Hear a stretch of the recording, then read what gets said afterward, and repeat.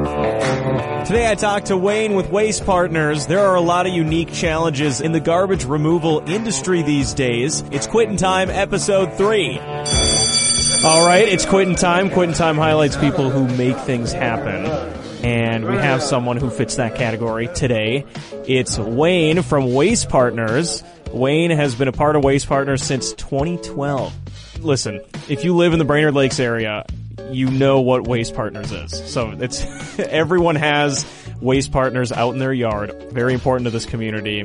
And I've been looking forward to having you on. So how's it going, Wayne? Good. And we actually get confused with waste management. Waste management's also got the green cans, 80,000 employees. Mm-hmm. We're a small company up in Pine River with about 40 employees. Okay. So maybe they don't know or they're confused about who you are. Yeah, they know we pick up garbage. Which is what matters. What's your, official title? So I'd be the operations manager. I wear a lot of different hats. Okay. I do the safety, the sales. I read your description on your website. I thought, I just need to ask you because you do have the list of what you're doing in the company is long. Yeah. And I think, when we started out 10 years ago, we had half as many people.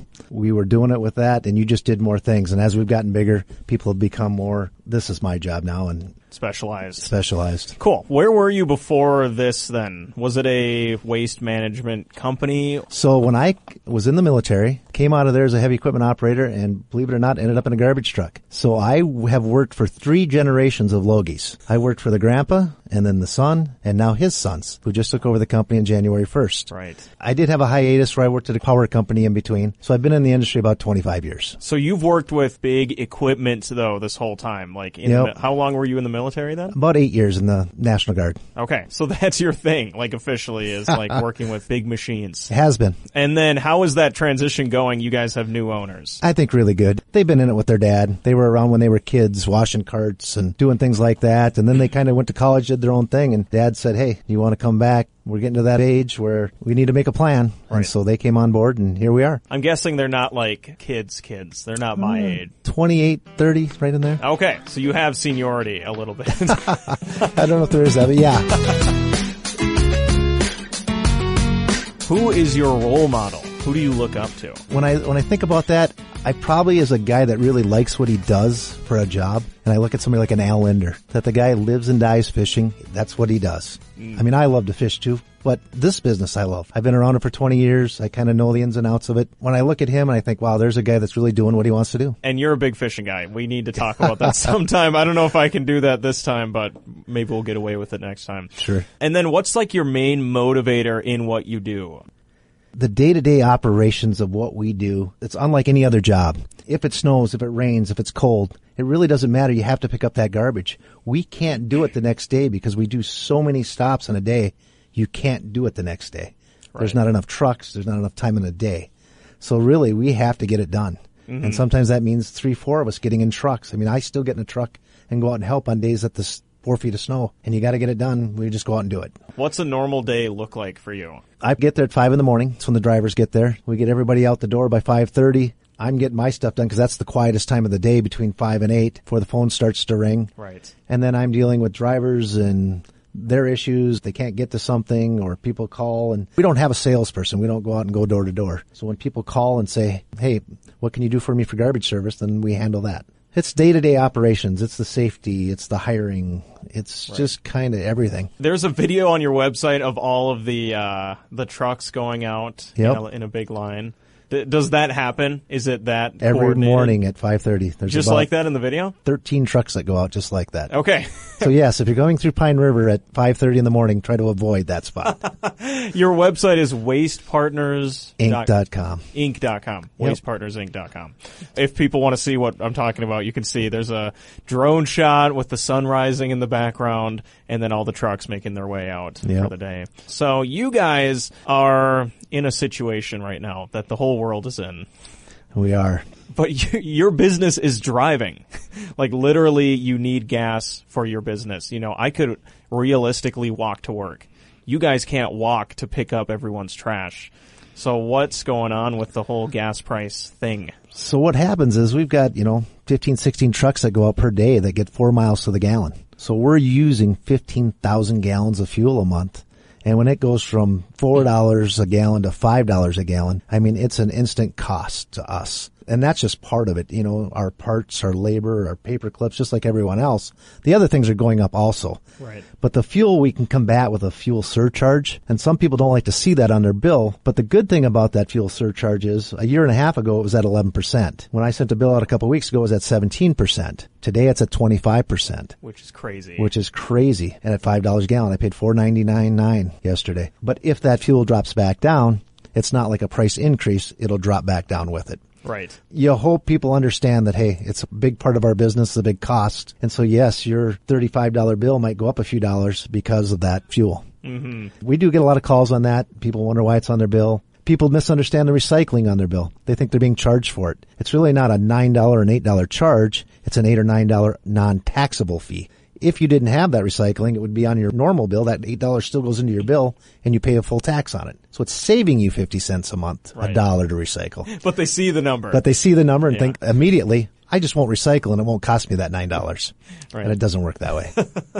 And I was asking you before we started recording, I said, I don't want to believe these news articles and be crazy that, like, we're going to hit record number prices. And then your answer was... We're already there with diesel fuel. Yeah, we're not paying the California prices right now, but we're paying the highest in Brainerd prices that we've seen. And it's a cost that you have to pass through. And people just have to understand that it will drive a small company right out of business. And especially if you don't see those costs immediately, because you're going backwards. It's more expensive for you to dispose of recycled stuff than it is just normal garbage. Correct. So like in Crow Wing County, when we go to the landfill, we pay by the ton. So I'll pay $50 a ton to get rid of garbage. To get rid of recycling, it's not necessarily disposed of, it's recycled, and it has to go through a process. The glass, plastic, tin, and aluminum, I actually pay $107 a ton to get rid of that. So to kind of combat that, we'll do our own cardboard, and we bale some of that, and we'll even get paid for it in the end. But the glass, plastic, tin, and aluminum, that's $107 a ton to actually dump out of the truck. People think, oh, nobody's recycling it. Well, we do recycle it, and we recycle a lot of it. We recycle 6,000 tons of it a year. About a fourth of what we do is recycling. Right. Which is a crazy ratio. That's a good ratio, I think. And some of that has to do with some of the drop sites in Cass County. We pick up a lot of recycling there, and even spots we don't service the garbage. So I think that's why the ratios may be a little different on our company than another company. But yes, we pick up a lot of cardboard. We probably haul 30 tons of cardboard a week. Wow. And so, and then that gets baled and then shipped out by semi. For these businesses, it can be a cost saver. And the biggest thing is recycling is not taxed 17% where garbage is. So on top of this fuel going up, they also get a 17% tax on garbage that's commercial.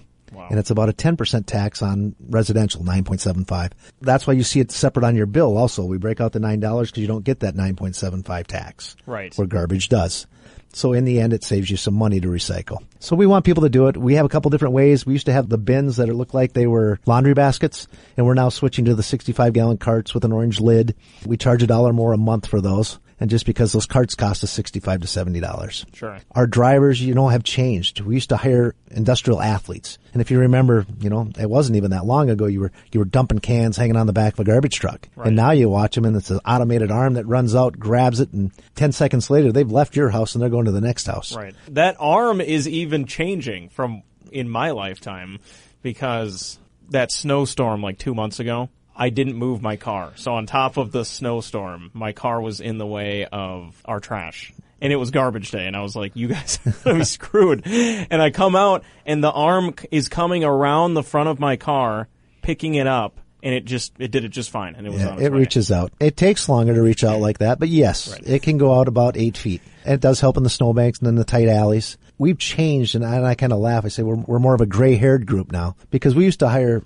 kids coming out of high school that we wanted to buck cans, right. And now all of a sudden people are coming off the road. They want a job that's not on the weekends and not evenings, kind of a Monday through Friday job, and we offer that at a pretty good wage. I don't think people understand maybe what a garbage man makes. I hire in a driver. Within the first year, he's making in the upwards of high 50s to low 60s, and in a few years they're making $65,000 a year as a garbage man. So there's a stigma to it sometimes, and people can't get over that. It is a pretty nice job in the Brainerd area. And that the whole like elementary school teacher thing, like Said pay we wouldn't get attention. paid to look out the window, and here we are, driving, looking out the window. Exactly, right, and making a lot of money doing it, so Yeah. it's worthwhile. And then, of course, we're having blizzards here every day. It seems to be. So what kind of challenges do you guys have? I mean, you're not sliding around the roads. We do, and actually empty, a garbage truck isn't very good. There's no four-wheel drive garbage trucks that we have anyhow. And so are they rear-wheel drive? they're rear-wheel drive. Oh. And once you get 3, 4, 5 tons of garbage on them, they're all right.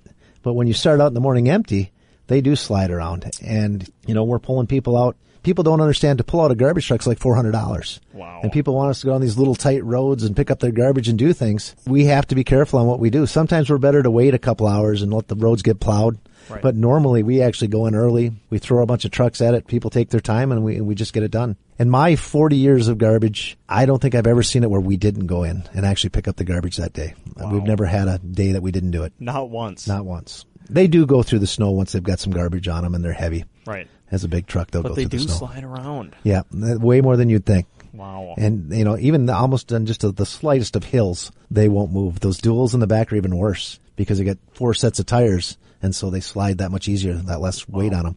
Are they top heavy too, then, I'm assuming? Yeah, I mean, we've had one on, we've put them on their side before, and Okay. you have to be careful driving a garbage truck. Mm-hmm. You don't want to be sliding around, and we try to have people be conscious of that, and it's a big thing.